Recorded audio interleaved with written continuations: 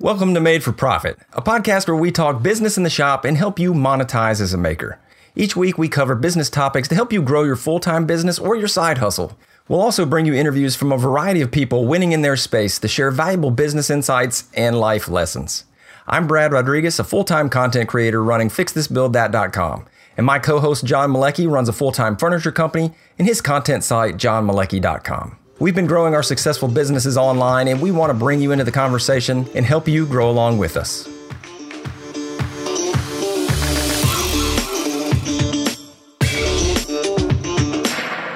Welcome to episode 125. We are in the midst of an unprecedented time in our economy with the coronavirus and COVID-19 putting us on lockdown and shutting the doors of countless businesses and affecting all of us. So we don't know exactly where this thing is going, but we thought it was a great chance to talk about getting scrappy when times are tough and how to survive this downturn, because we're all going to be impacted in some shape, form, or fashion. But before we do get into it, we wanted to thank our new members that joined the MFP Patron Tribe this week. We had Project Build Stuff and Philgate and Kuhn Fabrications. You can head over to patreon.com/madeforprofit if you want to join the Made for Profit tribe and get access to the after show and our patron-only Facebook group. So, John, I'm so glad. I mean, the funniest part, I mean, there's not much funny about this, obviously, but the funniest part about it was like, and I didn't go and look at it, like, where did like Corona come from? I mean, I think Bud Light virus would have been way more catchy. It definitely would have. I mean, I got super confused early. I went out, bought a bunch of limes. I thought we were having a party.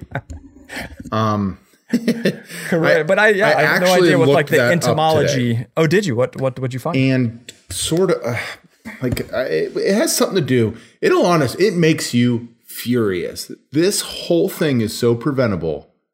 It'd make you furious. So, he's like a guy licked a pig or a monkey or something. Basically, because there's these wet markets in China, right? And they are just like the most rancid, wide open, cesspool, disease-ridden, awful places on the planet. And so basically, it's an open market where they have animals stacked on top of each other in cages, and they defecate and get sick and blah blah, and it just trickles down, and then they slaughter the animals like on site, and then you take it home and you consume it.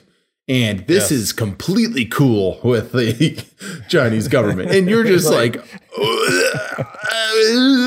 what? So it's actually, I believe it's a strand of this, like, I don't know, the SARS virus or something. Yeah. And I don't know. I don't know. But it's something. It's along those same lines. The COVID-19 is based in 2019 when it was found in COVID, and it was probably some bro like heard it and he's like, COVID, Corona, man, and they're like, yeah, let's just roll. There was a reason they used Corona, but anyway, it's just been the literal most ridiculous few weeks I've ever experienced as an adult. Now that goes with saying that in 2008 I was still in college, and I distinctly remember when the markets crashed. My best friend called me. He goes, "Dude, this is historic," and I'm like, "I'm just walking out of practice. What are you talking about?" He's like, "Biggest crash in the history in stock market since blah blah," and I was like, "You think I care, dude? We got to go out here and beat NC State this week. Like, I don't have a penny in the stock market. I don't got $1 to my name." And now we're looking at this situation, and it's incredible, man. Like, with the Dow was down 3,000 points today. It closed after like legit being open for 30 seconds. It's sloppy out there. Yeah, because they put the guardrails on it now, and they shut it for 15 minutes if there's more than like an 8% downturn, something along those lines. 12%. And it's hit it like it hasn't hit it in a long time, and then it's hit it twice in the last week. Bananas. Just craziness. So that's basically coming with panic. So essentially, like, we're not financiers and we're not like experts here with what's going on, but we do live in a global economy, and that global economy is affected globally. Crazy. Funny how that works. So when China shut its doors and literally tried to cut off the virus from spreading, it just sent a domino effect across the world. And that in basic terms. And so with that, even before what we're seeing in the actual like quarantining of the country is like the financial aspect of it. And so quickly diving into it is essentially like, an easy way to understand this. And for me being extremely simple, kind of how I understand it is that there's a scare in the market considering what's happening with global trade and everything becoming more volatile because of this sickness and because of the coronavirus, and it's causing panic, and so people are selling stocks. There's a lot of people pulling their money out, a lot of people losing their faith within governments and blah blah blah and all that kind of stuff, and that's causing a lot of swings. Like Friday was a massive upward swing, and then today ridiculous. Right. But yesterday the government dropped interest rates to 0% for banks. So like trying to re-stimulate this $70 billion, it is literally just I would curse normally right now, but it is a conundrum, right? It is crazy because because like you said, we've never seen this before. And part of I used to play in the stock market quite a bit, but I haven't in quite some time, and I'm much older than you. So I've back when I had a day job in early 2000s, I was all about the stock market and listened to Jim Cramer every day when he first came on the scene, and Mad Money and all that good stuff. But the biggest thing, just for me looking at it now and saying like, oh gosh, what's going on? I think, there is a lot of fear, but I think what's really driving the financials too is, like, you think about it, is obviously, so all stocks are priced on future expectations. That's just how it works. Future earnings, future expectations. And so now for any service-based industry, you immediately know that all these people are losing money. And so, that's where we're going to tie in here to how does this affect us as makers? But same thing. So like anybody who runs any type of service industry where you're bringing people, whether it's restaurant, all the bars in Nashville are now closed. And just for reference here, we are recording on March 16th. And so this won't come out until the 23rd. So who knows what's going to be going on by then. But this is March 16th that we're talking about today. So if some of this sounds a little weird. But yeah, they just closed all the bars in Nashville, which, it was really funny because the owner of Tootsie's was like, "This is unconstitutional. I will not stand for it." It's like, well, the health department is shutting you down. Like, it's like not, I love whatever. Tootsie's. But Tootsie's is pretty awesome. But yeah, that's the thing is, like, you have all these industries that are so reliant, airline industries, my gosh, like they are getting annihilated, right? So just everybody, if you think of, car rentals, like anybody has anything to do with travel or dining or any of that, all the cruise lines, Disney's closed down, like et cetera, et cetera, et cetera, et cetera. And so what happens is that immediately the pundits start trying to figure out, and the analysts start trying to figure out, how is this going to affect their bottom line in whatever quarter they're in financially. Most people are at the end of their first quarter right now. And so earnings season's coming up and all this stuff. And so it's just like, nobody knows what's going to happen. And then on the flip side, you got people like Walmart, Amazon, Kroger, all the grocery stores who like are literally bare because everybody's buying everything. So their financials are going to be through the roof on the other end. Yeah. So it's wild. It is absolutely crazy. It is insane. And then on the back end, you have us, right? You have the makers, the small business owners. And, I'm sure that people, so for one thing, the first thing you have to know is that when people get scared, the first thing most people do is close their wallet, right? Mm-hmm. They're trying to bring everything in, like control everything, cut off any financial obligations that they haven't already committed, or like put the money in and kind of wait and see, right? And I think that's where, hopefully a lot of you guys and gals out there have, if you're doing work for people, you've got solid contracts in place that are going to be honored. But like, I don't know, were you I guess you weren't doing any business at the end of 2008, like you said, but did you have anything like that when you were building, heavily and doing commission work where there were some bad times and people just started like bailing out? Did you ever experience anything like that? Yeah, I mean, so you're going to find very common in small businesses for people to get money promised to them in some one way or another. Oh, someone was going to lend me this and that, and they go spend it before they have it, kind of thing. And you could look at this in a similar fashion, and along the same lines. That's also why we harp. You should have some contracts in place. You should definitely be doing diligence to the professionalism aspect of your business and making sure that you're putting things on paper. You're not just doing handshake deals for money. And this is also another reason that I personally don't like holding inventory. When you're holding inventory and you have high overhead and you have sunk costs into things like materials. Your speed's going to slow down, but now you're holding on to a lot of stock for things that makes it very difficult to move when people close their wallets. So in a similar situation, I've had a couple clients in the past that they lost their funding. They just ran out of money in a remodel and a build out, something like that, mostly businesses in these instances. And they just literally couldn't pay.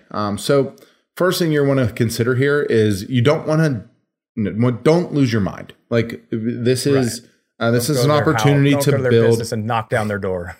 Yeah, this is an opportunity to build some rapport. This is an opportunity to build a relationship and show your true value as a human being to your customer. And if you're a small shop, like you'll truly understand this.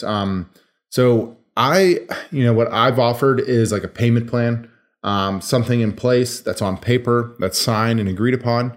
And I would get some legal advice on this too, before diving into it. But whether you can stretch the span of the build out, excuse me.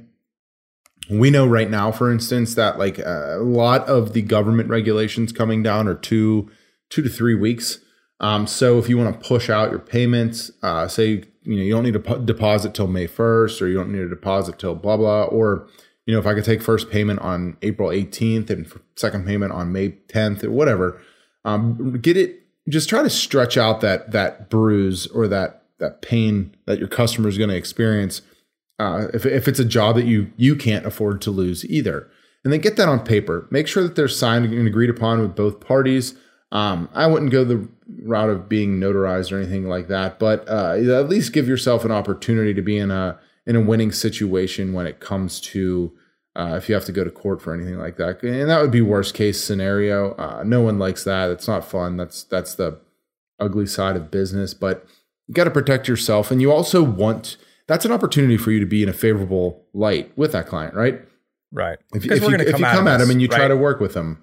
And you can start, I mean, like there's always hard times. And then on the back end, so that is something, right, to just hit off the first, like, the U.S. is not going under. Like COVID-19 is not going to kill our economy. It's going to hit us super hard. It's more like a long winter compared to this blizzard everyone thinks it is. Winter is coming. Yes. Yeah, I mean, you might have some businesses that actually do go under, though. Yeah. I mean, businesses will go under, like absolutely 100%. Yep. Because there are businesses at this moment or before this moment happened that were on the ropes, right? There's businesses that are just barely getting by, and then something like this comes in, bam, you're just toast. And so, that's a different part of it too. And hopefully as the business you're dealing with, because John, didn't you have somebody where, and they just backed out, and like, let's go down that road for a minute. So let's say, I love what you're saying, try to extend the payments. So if somebody's on the books, they haven't, you have a contract with them, they either haven't paid you fully. So if you have a contract, you should have gotten a down payment. So they haven't paid you fully. You are almost complete with the project. Try to work that out. What about the flip side of it, where you've got it built and they're done? They're like, yo, we don't have a business anymore. Like we are bankrupt. What do you do when you have that half payment and you have, 75% plus of the work into the product? So you should have at least taken a 50% minimum deposit to cover your costs. as far as most of your overhead in manufacturing and your fixed costs and your materials and stuff going into that job. Therefore, you're not taking a massive hit.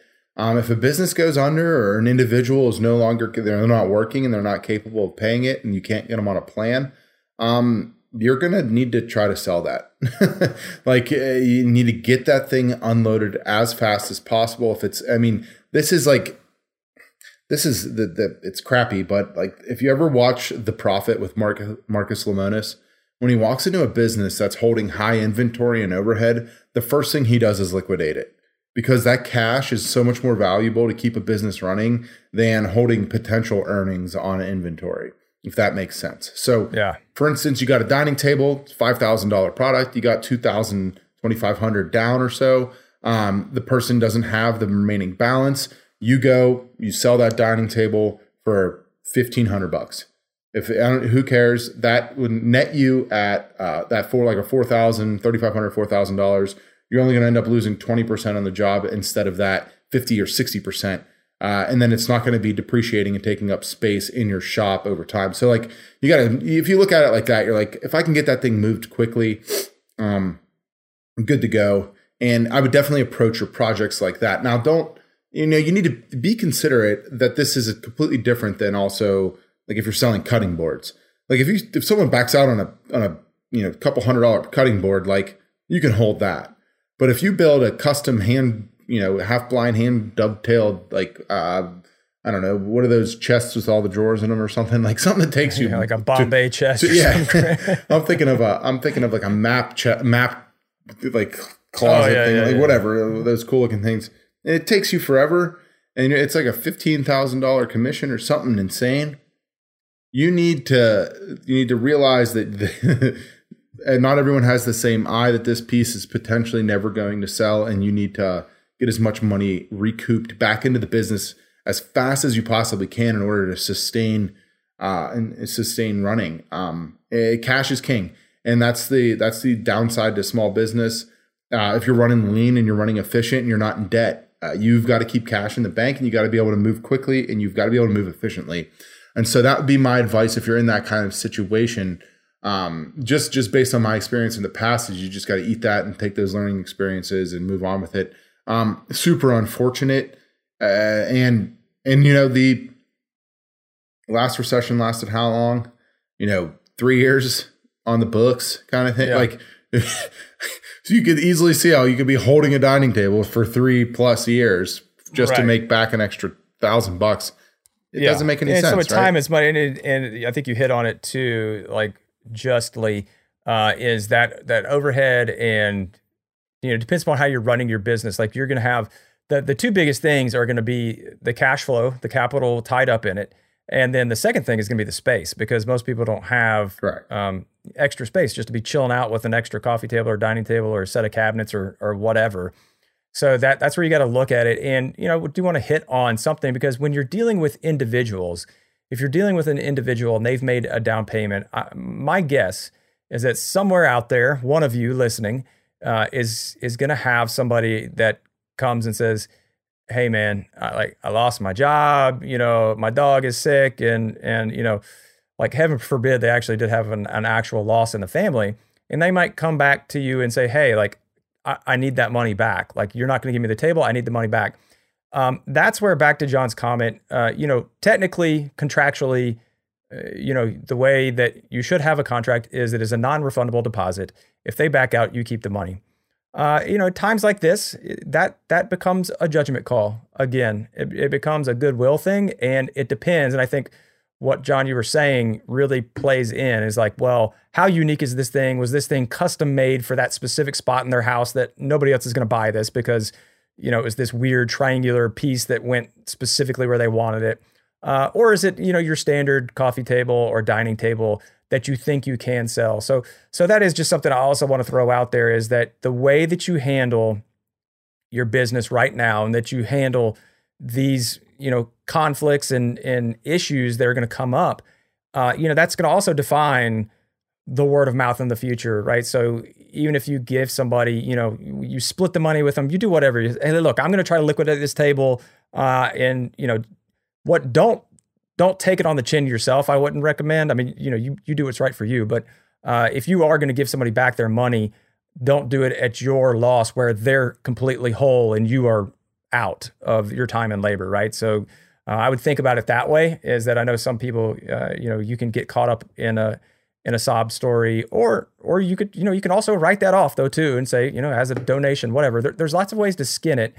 But the fact of the matter is that how you deal with a lot of these issues, that those are the type of things that, like, when we come back, when that person comes back, like, if you help them out in that situation, like, they're going to be your biggest advocate, right? And hopefully they get back on their feet, buy something from you later. But even more so, they're going to be like, dude, this guy is like stand-up guy, stand-up gal. They helped me out when I was really down.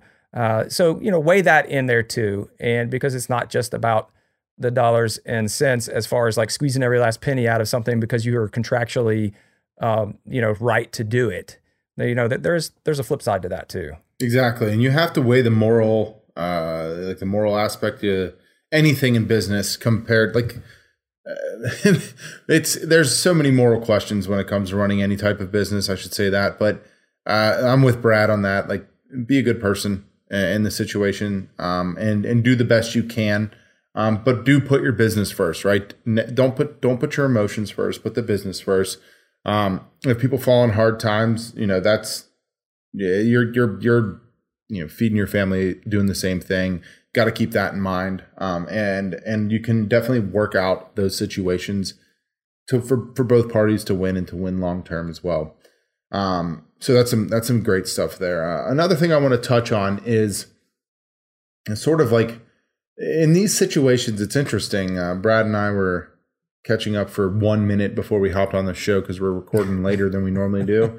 And he was telling me that one of our buddies, their lumber provider has already shut down. So, there's two sides to this in these situations, is that some really, really small side hustle, mom and pa kind of operations are going to be looking for cash, which is great opportunities to buy things at a discount.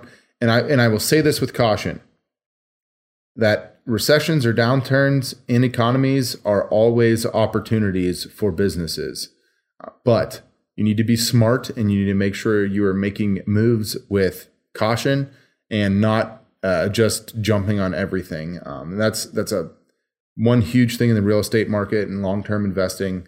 But in these situations, for you to go to a lumber mill or someone that's hustling on the side that you could get some really discounted, say, materials, negotiating things like that. You can also find situations to where everyone can help each other.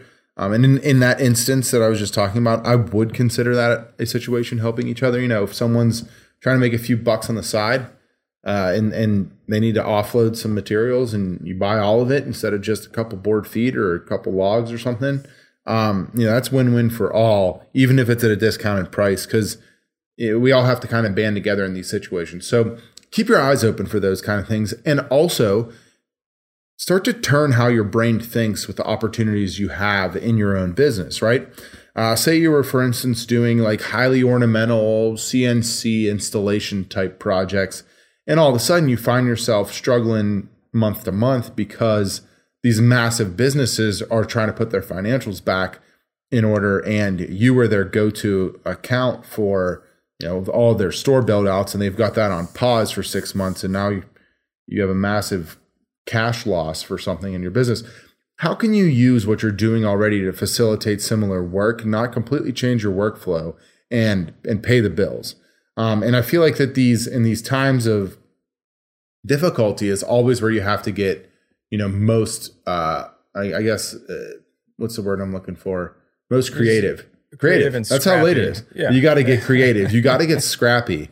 And you got to figure out, like if you've got a CNC in your shop, and you can help, other people flatten lumber, or you can solicit service or rent time on that machine, or sell, vectored logos, or doing just computer work around a CNC, whatever.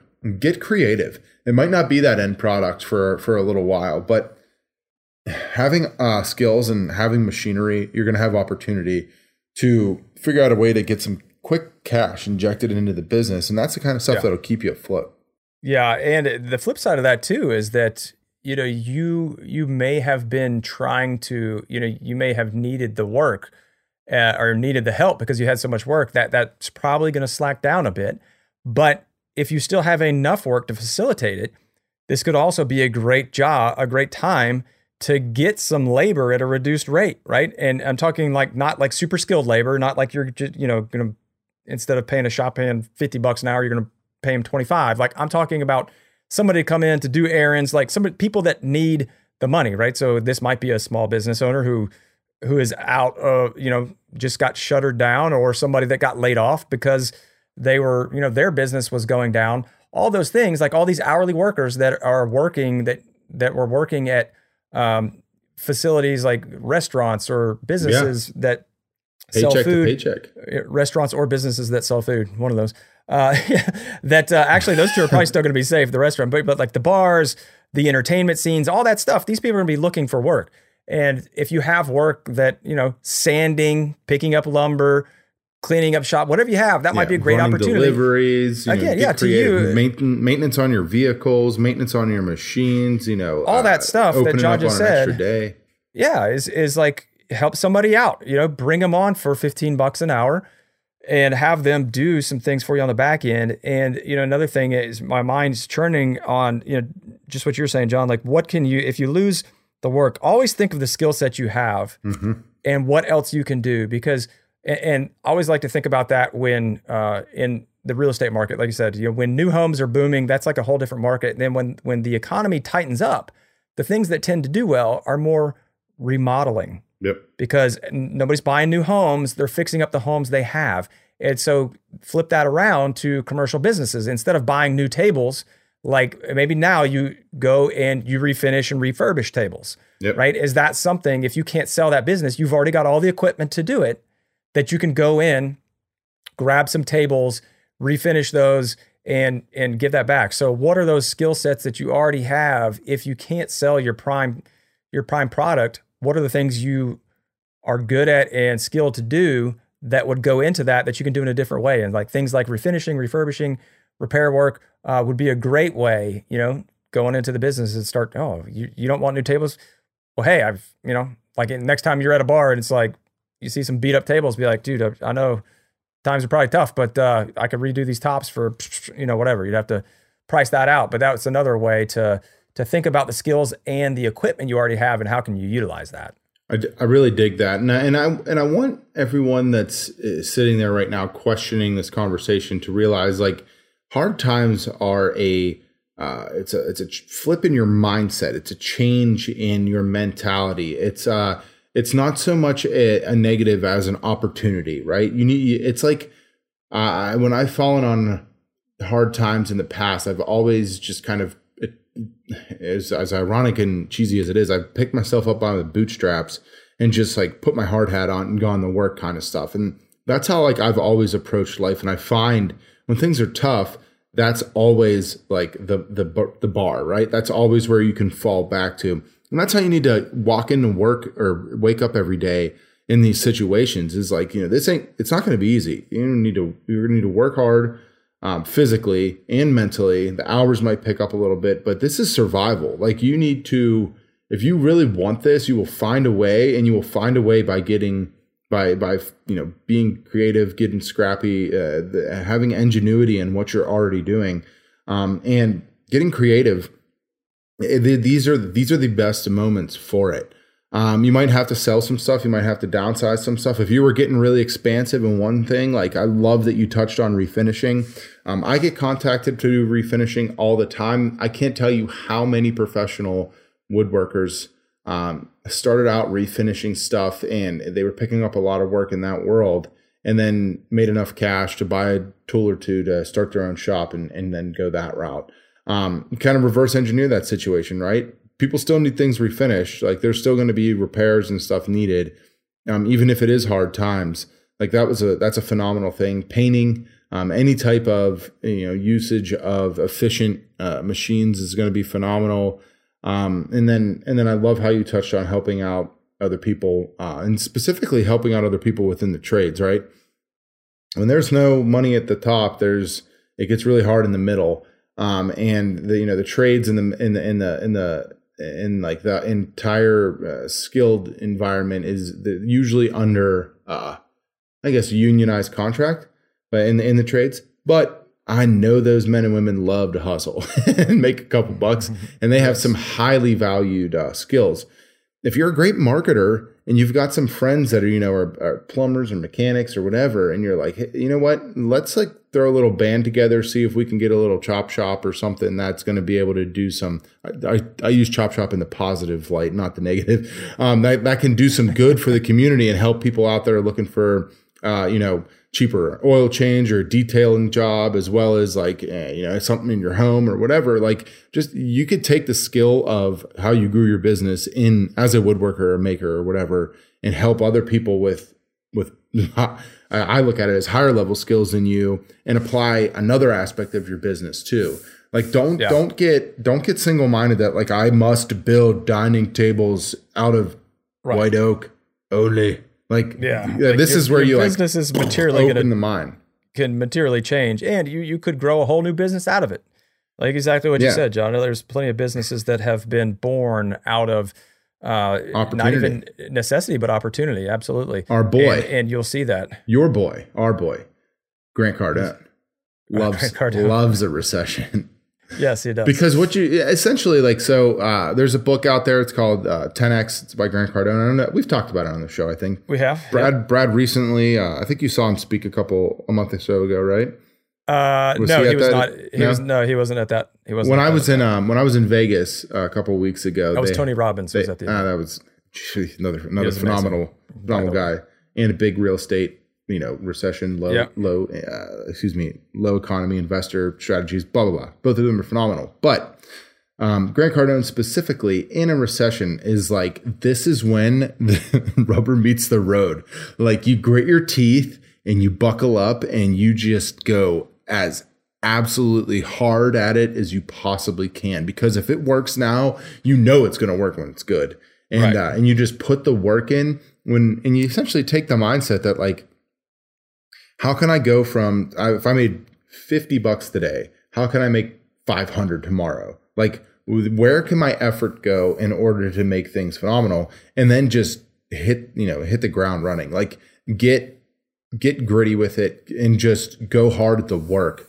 We all tend to sit here and think in good times, and Brad and I are very bad at this, of new ways to do things and innovate and move and pivot and all that kind of stuff, when there's still so much opportunity, and there always is opportunity in just diving so deep that no one can see you anymore, right? Like just buried in it. And that's what I was having a conversation with a guy at Workbench Con, and one of my big things now that I'm really getting into is exactly what that is, John, is doubling down. And this is been hugely successful for me in growing the social media side of my business. So like when I find something that works, I just like I'm just going to do that until like, I'm just going to keep squeezing that orange until like all the juice is out of it. And the same type thing. Like, and then you squeeze the oil out of the peel. But this is not a time to get fancy. If something is working, you double down on it, whether that's a lead generation, or a process to do things fast, like whatever that, or a certain product, you double down, because doubling down on whatever is working, you can't go wrong there until you run out of opportunity. Like, dig that well as fast as you can until you run out of water, right? And then keep your eyes peeled, and that extra 10% that you're not doubling down, to just make sure that you're keeping your eyes on the horizon to say like, okay, if this stops working, what do I do next? Or if it just goes back to normal. But double down is a huge mantra that I've been really living by from a business perspective for a while now. And I think like, I don't know, like let's hit on also as we start coming up here, rounding this out, let's hit a little bit on the content creation too. So I think the biggest, it's easy to talk about the products and that stuff. We have a lot of those listeners, but we also have a lot of listeners who are trying to do the side hustle, trying to get into content creation. And so now, what does this mean for content creation, if anything? And yes, it means definitely something, because what's going to happen is that all these companies, first of all, a lot of these tool manufacturing companies, people that are in our space, were already reeling from the trade war with China, right? They're already cutting back. And I've seen that firsthand with, contracts evaporating, or people just being like, whoa, we have to slow down, not sure, budgets are under review, et cetera, et cetera. Now, right on the back end of that, we're hitting this, this economy slowdown, and whether we hit a recession or not, whatever that's going to look like, we don't know yet. But what's going to happen is that's going to trickle down, because one of the first things that always gets cut, and it typically is the worst thing you should be cutting, but is marketing. And so marketing dollars flow from all these companies, flow directly into YouTube, into Google for web pages, into Facebook. And that's how, and I know not a lot of us make that money through YouTube ad revenue, but that will start going away. And at the same point, like YouTube ad revenue is directly related to sponsorship deals, the same type thing. It's just companies investing their money differently, investing directly with you versus running an ad on YouTube. So the money that companies are going to have to shell out to, quote unquote influencers, that's going to reduce. And so it's going to be hard. It's going to be a lot harder if you're just starting out and you don't have those relationships. Frankly, you're going to be the first ones cut. If you're either just starting out a relationship or trying to make headway, like it's going to get tough. This is not the time that you're going to be able to land this big deal, I don't believe, unless you've really done hard work and really done something special to get there already. Yeah, or if you're bringing something to the table that's so different and so, valuable to that brand, that it is an actual, what's the word? Man, I'm struggling late with the words. Just an opportunity for them that they didn't have already. What they're gonna want more is sales, right? So that's it's gonna be harder to sell people on impressions, because they're gonna know, like, okay, impressions don't mean as much anymore. What you're gonna have to do is be like, yo, here's this code that you use Malecki 25, and I moved 25% off of X many products. There's gonna be a lot more of that. Because in a down economy, impressions don't mean as much because the conversion is lower. So yes, nailed that. And what I was trying to get at was that if you're bringing so much value to a brand, when they're looking at budgets, it's all it's spreadsheets, right? It's in presentations. Brad's been in 1,000 of those meetings, and when these things are coming down, you need to stand out on paper. You need to be the guy the guy or girl that's jumping off of the screen or off of the board or whatever the person that is reporting to somebody else is doing, because they're fighting for their job in there. And if they're going to fight for you, you better be giving them a really, really good reason. And what I was trying to lean on earlier was that, if in our space, in the influencer space, in other verticals specifically, it's a much different world. Like there's a lot less integration. There's a lot less passive product placement. There's a lot less, just general jargon and banter over brands specifically. Brands we live in a really weird world here as makers. But with that, you got to look at yourself individually in your business, your brand, and figure out what's your differentiation point, and how can you go and do exactly what Brad said, double down on that part of the business instead of trying to go look at the competition and talk them down, right? I'm better than this person because of blah, or I do this because of blah. Like if you're phenomenal at selling or building brand awareness that is a convertible, then do exactly what Brad said. Figure out a way to track every little link and interaction you have with your audience, and how do you make that a valuable aspect to a brand, not just tracking impressions and general awareness. Or if that's what you do, you better be bringing it. You better be bringing all the value, right? If your contract's for 5, you better be bringing 10. If you're supposed to be doing 2, you're doing 20. Like whatever it is, you go that extra mile to be like, this dude is working so hard for our brand, like there's no way we can cut him, and be that guy. You need to make yourself. When I was trying, it's funny because it's like a look back in time and history, and makes you realize how cyclical life is. But when I was trying to make it on a team in the NFL, a lot of the times you'd show up, you'd be low man on the totem pole. No one's ever heard of you. No one really cares about you. You're just filling a slot on a roster that they needed a warm body to fill for that week or whatever happens. And when I got on with the Steelers, it was literally because a dude just had a mental breakdown on the field and walked off. He just quit. And I lived 20 minutes away, and my agent happened to be James Harrison's agent. And he was like, I got a kid. He could be there in 25 minutes. And I showed up and I showed up and signed a contract. And it's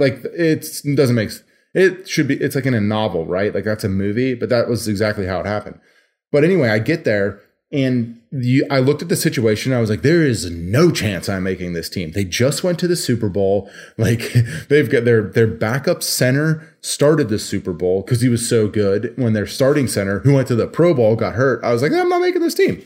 And every single day I tried to find a way to make myself as absolutely invaluable as possible. Like what can I do more than anyone else is willing to do? So I was running down on kickoffs and, long snap, short snap, getting on punt team, trying to do I was hopping in positions for walkthroughs and stuff that nobody else was like doing. I would go and play defensive line and whatever I could do to just literally be the guy that they were like, we can't lose him, and so you got to make yourself noticeable to these brands. You got to make yourself so valuable to these brands that they keep you. And what ended up happening was at the end of the season, at the end of a preseason, they were like, this kid just works. We're going to keep him on practice squad. And, I ended up sticking around for the next couple of years. But they would have never noticed me if I wasn't like literally on everything and trying to do everything. Right. And so I look at these brand situations the same way. And Brad and I were talking, privately a day or two ago, and I'm like, I'm going so hard at X, Y, and Z because, the times are going to be changing and it's getting lazy and sloppy and blah, blah, blah. And I feel like I'm not doing enough. What a perfect time to prove yourself to yourself and to the brands that you're working with if you're an influencer than right now. And it'll honestly 100%. Be ironic because if anyone does actually go out there and implement this, one, I'd love to know. We'd both love to know because we love that hustle. But two, when we're all competing for attention in this world, that's what it's about, right? It'd be interesting to see if we can find anyone. We know there's some people out there that outwork us on platforms like day in and day out, and it's super admirable. 100%. I'd love to see that just continue, even go harder at it when it's coming to a hard time that we know could potentially be on the horizon. And it's the same type thing, like the people who are with, the people that work with those brands and, are with them are the ones on the flip side that are going to be held in the best light, right? And they're going to be like, you didn't, appreciate all you did for us. I know we had to cut your contract back, or like we weren't able to give you what we said we were going to give you. But you stuck with us, and and then the flip side of that is that they cut you and you never see him or hear from him again, and that's happened to me as well. So you gotta be careful with it because you might invest all that time and then they're just like, yeah, sorry, we don't have any money, like we're done with influencer marketing altogether, and that happens. I know, but you feel good at the end of it, right? I mean, like, but you feel good at the end of it, when you leave and everything you build on the something table. Else, yep, right? Because you're not, and we're not talking about being a shill or just like postering everything with certain brands' names. We're talking about, really honing in on producing quality content. And just so happens that, quality content supporting sponsors should be nonetheless quality content. And so that type thing, that it should make you better. Yeah. And that's the whole thing. I think, to wrap it up is use these hard times to get better. Use these hard times to squeeze out the fat in your business, to squeeze out the inefficiencies, to get better, both from a business standpoint as well as personally, to check yourself in the mirror and say, what are the things that I can be doing better, more efficiently to cut cost or be a better salesperson or whatever those things are, what better time than now, because that will serve you, like you said, John, if you can make it in the hard times, the good times are going to be cake, and you're going to be that much well poised coming out of it. So, I think that's what we would leave you with is really just take an hour, a half day, whatever you need to like really sit down and go through your business and think about what are all those things that are on the I should do list, and then like what are those things that are really important that you need to do now? And so if you do have time that like you lost a job and all of a sudden 10 hours freed up, like what could you invest that in your business to make yourself stronger and better, reduce costs, go look at all your subscriptions and all those things and start cutting those things out and being more efficient, whatever that looks like. Yeah. Get lean and get gritty. I want to see nothing but filth and dirt and muck and grime and everyone just covered in the hard parts of their business and getting through this. I mean, because it is. When you come through that, nothing feels better. And I promise you, it'll feel better we're in it together. It's going to affect both myself, Brad, MFP, the whole team, all of our patrons, tribes, sponsors, all of it together. And we're all in this as a unit, and we're all in this to bring the entire ship up, to make it better and get through hard times. So, solid episode, really, really good stuff here. We know it's extremely time sensitive and topical, and we typically don't do that, except for maybe a platform. But if you've got any tips, tricks, insights, or just general non-political comments, go ahead and hop in our Facebook group and let everyone hear it. We'd love to hear your opinions on how you plan on surviving or thriving. I'd love that in these in what's to come here in the future at facebook.com/groups/made for profit tribe. I can't imagine there's a better conversation about business in the maker community than there is right there in that tribe. No, 100%. And it'll be a great place when you are running into those things that you're not sure how to handle, a great place to throw those questions out and get some answers. All right, guys. Well, we're going to head over to the after show, and we will catch you guys on the next episode. Peace. Peace. Wear your dust mask.